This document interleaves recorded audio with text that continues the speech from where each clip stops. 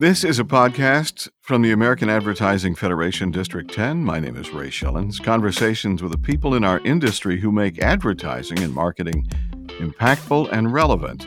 Our stories take you behind the scenes on a variety of advertising platforms where we explore current trends and topics. AAF District 10 promotes professional development and networking, recognizes advertising excellence, provides news and resources, helps develop future industry leaders, promotes the value of ethical and transparent advertising. About the only thing it doesn't do is take the trash out. Find more about AAF District 10 at aaf10.org. So that's aaf10.org. We are so happy to be talking with Stephanie Price today. Now, Stephanie has a variety of roles that she plays. She wears a few different hats. Stephanie is the Communications and Marketing Director for the Panhandle Plains Historical Museum, and we'll talk about that as well. But she is also the American Advertising Federation District 10 Second Lieutenant Governor. So does that mean I have to salute you, Stephanie? Is that anything like that? No salute necessary. Thank you. You know, this is Stephanie. Great to have you today here in this podcast. Talk to me about your role as Second Lieutenant Governor of District 10. What does that role encompass? Well, this role is really it's a leadership position within District 10, but it's focused on being a servant leader. The District 10 leadership team works, I think, very hard. It was a humbling experience to be elected in April by a vote of my peers and those in leaderships for their local clubs to say that I could be someone that they would like to help with the district and eventually be the district leader in a couple years. So I focus right now on helping with programming across the district, social media, communications, and club achievement. That's a lot of stuff to take care of, as you are also the Communications and Marketing Director at the Panhandle Plains Historical Museum. You talked about Amarillo. That's the Amarillo club that you participate in, because Canyon is not that far away from Amarillo. Right. We're just 15 minutes outside. Okay, about 15 minutes out. Very good. I was thinking Canyon is, you know how some places are a destination on your way across the country? You got to want to go to Canyon, don't you? Yeah, you do. I mean, I think it's a destination for a lot of people because we have the second largest canyon in the United States, only second to the Grand. And you can actually drive down into the basin of this canyon, go camping, see the Play Texas. And the museum I work for tells the story of the Panhandle. And so it makes a really great day in Canyon, Texas to learn all about the history and then go see the show that's done in Palo Duro Canyon, and just makes for a wonderful summer afternoon that lots of people take advantage of on their way to New Mexico or Colorado or back down into your neck of the woods. All of a sudden, in my mind, Canyon, Texas has grown in status a little bit. So I thank you for that updated information. Well, that is my goal as the marketing director of the museum. Well, you did your job, Stephanie. Hey, listen, why is it important for local clubs like Amarillo, like Houston, or any of the ones in District 10 to have the backing of AAF District 10? I think it's important because the district is really there to serve the local clubs, not vice versa. The district really focuses on what we can do as leadership to make the experience of every person in AAF a little bit better.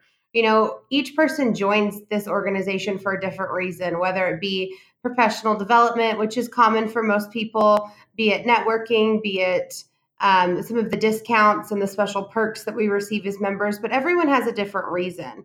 And so it's our job as that leadership to, of course, share those resources with our local clubs so that they can, energize their membership and get them excited about what we're doing. Some people are very motivated by awards, and we host the American Advertising Awards on a local level, and then those get moved to district, and then from district they go to nationals, and those national advertising awards are coveted across the entire United States, and what a privilege it is to win something like that. So the district's there to support those local competitions, to support clubs to be what their members need them to be. Do they need them to focus heavily on certain types of programming because that's what their membership's made of? So we really are here to be a resource and a guide, and just a help to those club presidents who are looking towards the future and looking towards their year as to how they can build on their current success.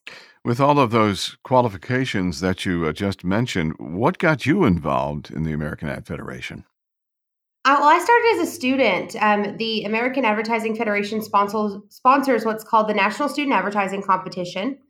And when I was in college, the client was the Century Council, and it was a campaign to teach college students not to binge drink. Talk about an advertising challenge. But Yeah. I love, yeah, it was definitely difficult and lots of market research.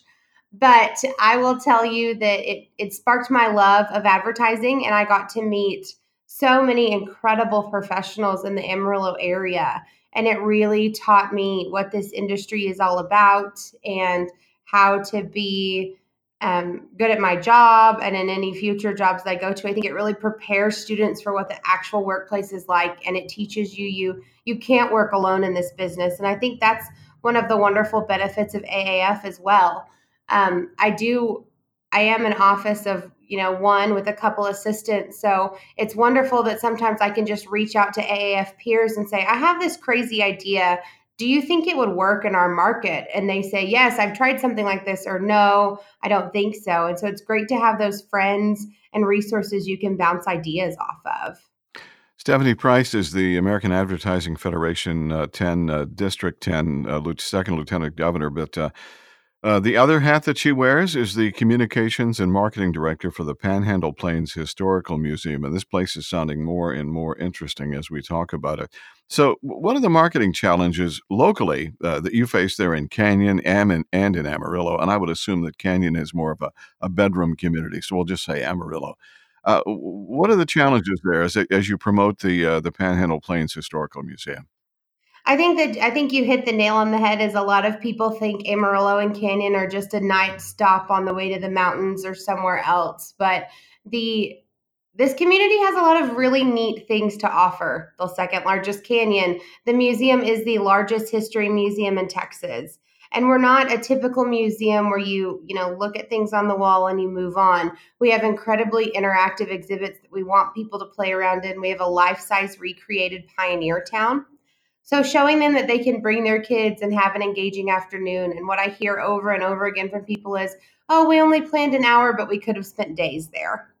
And so I think people think of Amarillo as a stopover, but we're a place that's got a lot going on. And Canyon itself has gone through a really neat renaissance period since I was in college here. And there's the square has just become alive, and there's many more restaurants and things to do, and cute little bookstores and shops. And Canyon's got a lot going on that people don't realize across the state that we'd love to get in the minds of people from Austin and Dallas and Houston and your area, just tell them to come on up here and plan to spend a weekend and see what Amarillo is all about. Traditionally we use radio, television, outdoor, print, of course. But how have you changed your message to attract a current audience at the Panhandle Plains Historical Museum? Well, really this year I've been focusing on making our events as something that we market locally. We do probably 4 to 5 special events a month here at the museum. We're a lot different than other museums in that we focus heavily on our programming and things like that. And so I use that for a local attraction. And then all of my other, quote unquote, general marketing, if there is anything like that. But I use those messaging and those dollars to go across the state to spread that message that I talked about, that we're not just a 50-minute stop. We're more of a destination and a place you can come and really enjoy with your family and friends. And we're a multi-generational place that people can really get engaged with. Earlier you mentioned interactive, and it seems a lot of museums are really needing to go that interactive route, which obviously is kind of an expensive option.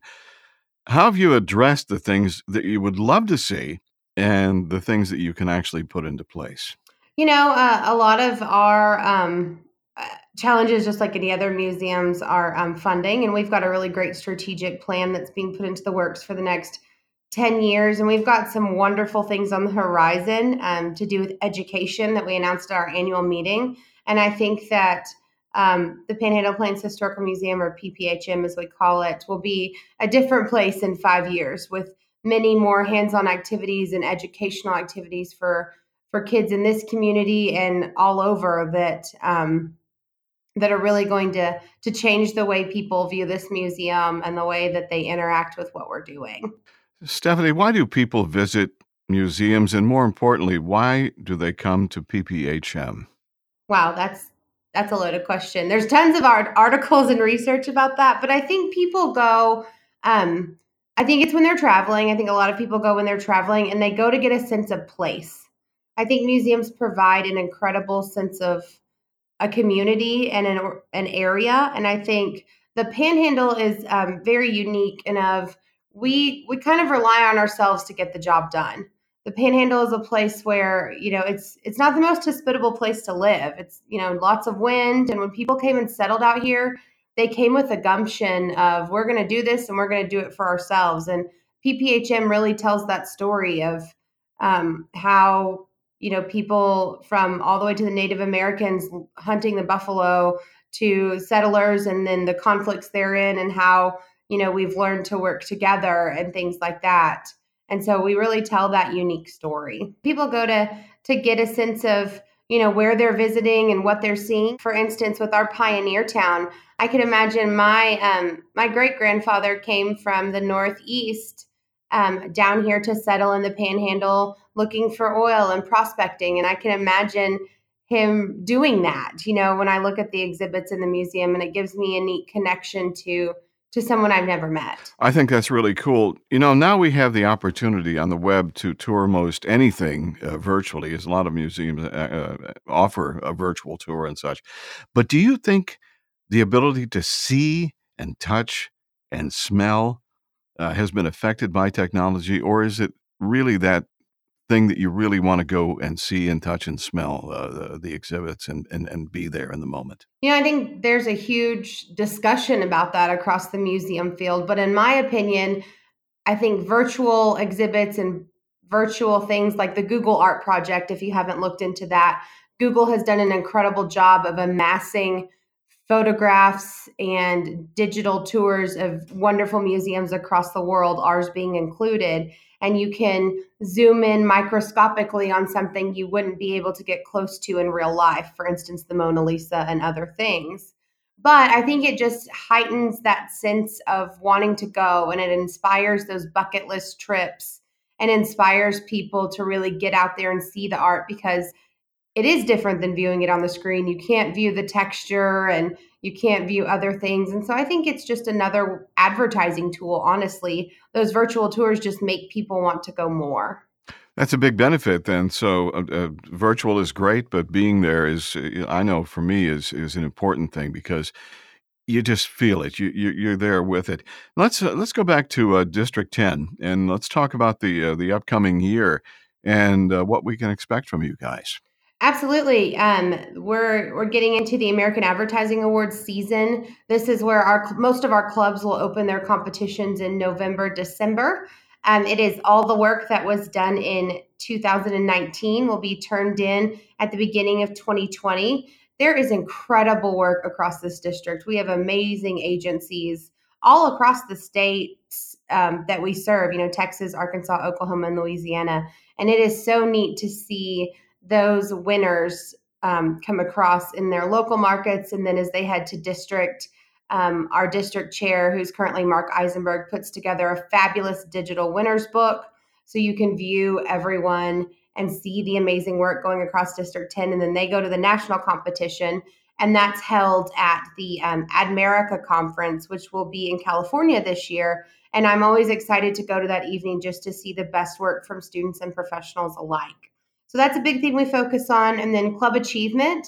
This year, the Nationals has changed up its guidelines. We used to have 8 categories, and now we're at 5, which I believe has made it better for clubs to work on. It's made it a little bit more manageable. But these are just book reports, basically, of how your year went, what you worked on, with some pictures and video evidence. And I think it's a great way for clubs to measure themselves against what they hope to achieve. Everyone who comes into office, I think, comes with a set of ideas and expectations. And so when you write those things down and then document what you've achieved, it just makes your club stronger because you're focusing on those 5 things that really make for a strong, healthy club. So those will be due in March. Those will help go towards Club of the Year. And our reigning clubs of the year are Amarillo for small club and Dallas for big club. We're excited this year to offer a Add 2. So Add 2 are our professionals that are 32 and under. So this is a stepping stone to AAF and a great way to get young professionals involved, do a bit different programming and shake it up. So we're offering a club of the year for them as well. And we have 4 across District 10. So lots of wonderful stuff going on. Those are kind of the usual things, but I think that we're really ramping up our conferences and conventions. And Governor Bill, I'm sure we'll talk to you about his Vision 2020 committee. He has done an incredible job of really looking towards the future and what just next year in 2020 is going to look like and beyond, and the way that we can serve our membership better and make sure that their needs are taken care of so that we're serving every AAF member wonderful programming, wonderful opportunities, and just being a support to those presidents who've taken on these leadership roles. You've actually answered my next question, so I'm skipping that because you just told me a whole bunch of ways that District 10 helps clubs be better at what they do, and it seems to me that you've raised the bar. In other words, you want to play in our league? These are the things you need to do, and as a result, with Bill and you and all of the team there, you've created a next level experience for the clubs. So somebody out there listening on the fence about joining their local ad club, I don't care whether it's Houston or Amarillo or Dallas or anywhere, tell them why joining a local club is an important thing to do. Well, I think joining your local club, that's your basis. Those people can be, as I mentioned earlier, I use them as a, they're all my friends. So I've really made some incredible friendships through this organization.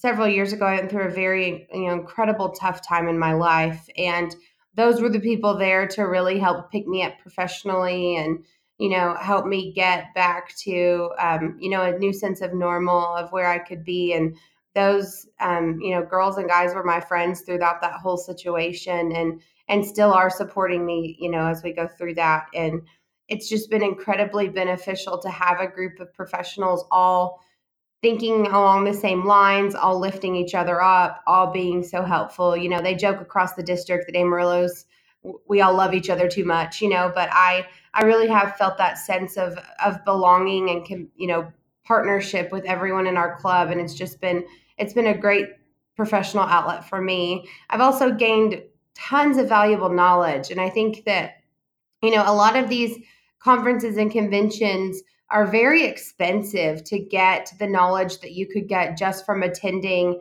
a rather inexpensive luncheon. You just go pay for your lunch ticket and you get incredible knowledge. I've heard people speak from Adobe, from all over, Wendy's. We had the lady from Popeyes come to a conference once, but even in our local club, just Pandora came and spoke, and just wonderful opportunities to hear from industry leaders that I would have to pay thousands of dollars to go see in other cities that are coming to Amarillo to give us this knowledge for a very inexpensive lunch ticket. So not only do you get the companionship, you get the chance to compete for awards, for advertising awards called the Addies. You get a, learning that you probably couldn't get elsewhere. And just, it's a great place. I encourage people to just at least give it a try and see if it fits your schedule and your life. But I think AAF does a wonderful job of really providing key education and continued development for its members that I know I couldn't get elsewhere. Well spoken, Stephanie. If someone has a question, can they reach out to you personally?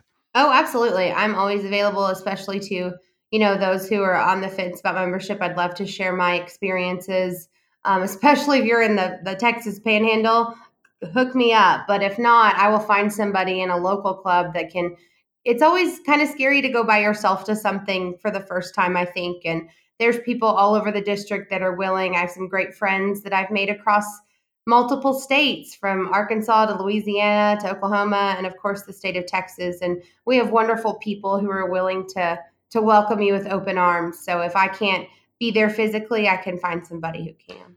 A great starting point is AAF, the number 10.org. AAF10.org is the website where Stephanie Price is the second lieutenant governor, and she is also the communications and marketing director for the Panhandle Plains Historical Museum, also called PPHM, panhandleplains.org is the website there.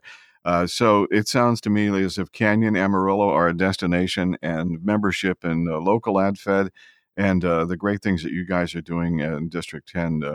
I wish you well as we move into the new year. We're having this conversation on a chilly pre-winter morning, at least for you guys in Canyon. Absolutely. Past October 15th, it's usually pre-winter here, and then all of a sudden the bottom drops out. If you don't mind, send some of that cool to Houston. We'd appreciate that as well. I heard this morning, I had to go on the news very early, I think 5:45 a.m., that it's headed your way down there. So you're getting the cold front that we're experiencing, I think, in the next couple of days. So it's coming. We appreciate. Thanks for sharing, Stephanie Price. You've been listening to a podcast from the American Advertising Federation District 10. Find out more at aaf10.org. Subscribe to this podcast in iTunes, Spotify, Google Podcast via RSS, or wherever your favorite podcast platform is. We are there for you. Do that and you'll never miss a new podcast. Your rating on iTunes is also going to help us grow. And don't be afraid to share what you've heard today on social media. Until next time, thank you so much for listening. Copyright 2019. My name is Ray Shillings.